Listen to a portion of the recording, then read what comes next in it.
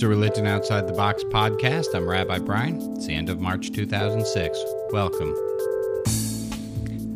Well, I want to paint an image for you. It's me with a steering wheel in front of my hands, and I'm driving. Every so often. I adjust the radio, or I do a downshift, or I hit the brake, but I realize that I'm actually in the back seat with one of those toy steering wheels in front of me, and I'm not actually driving. God, give me the serenity to accept the things I cannot change. Well, there's so much in life that I'm just not controlling. I like to think that I am, but I'm not.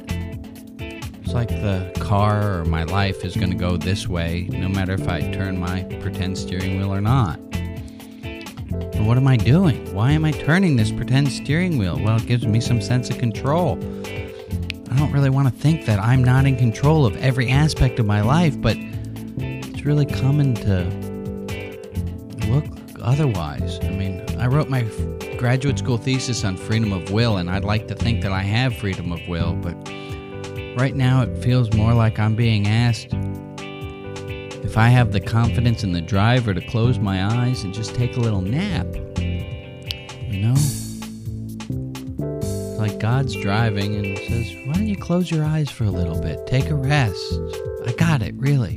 And I'm like, no, I'll stay up. I'll keep you company. And there's no need.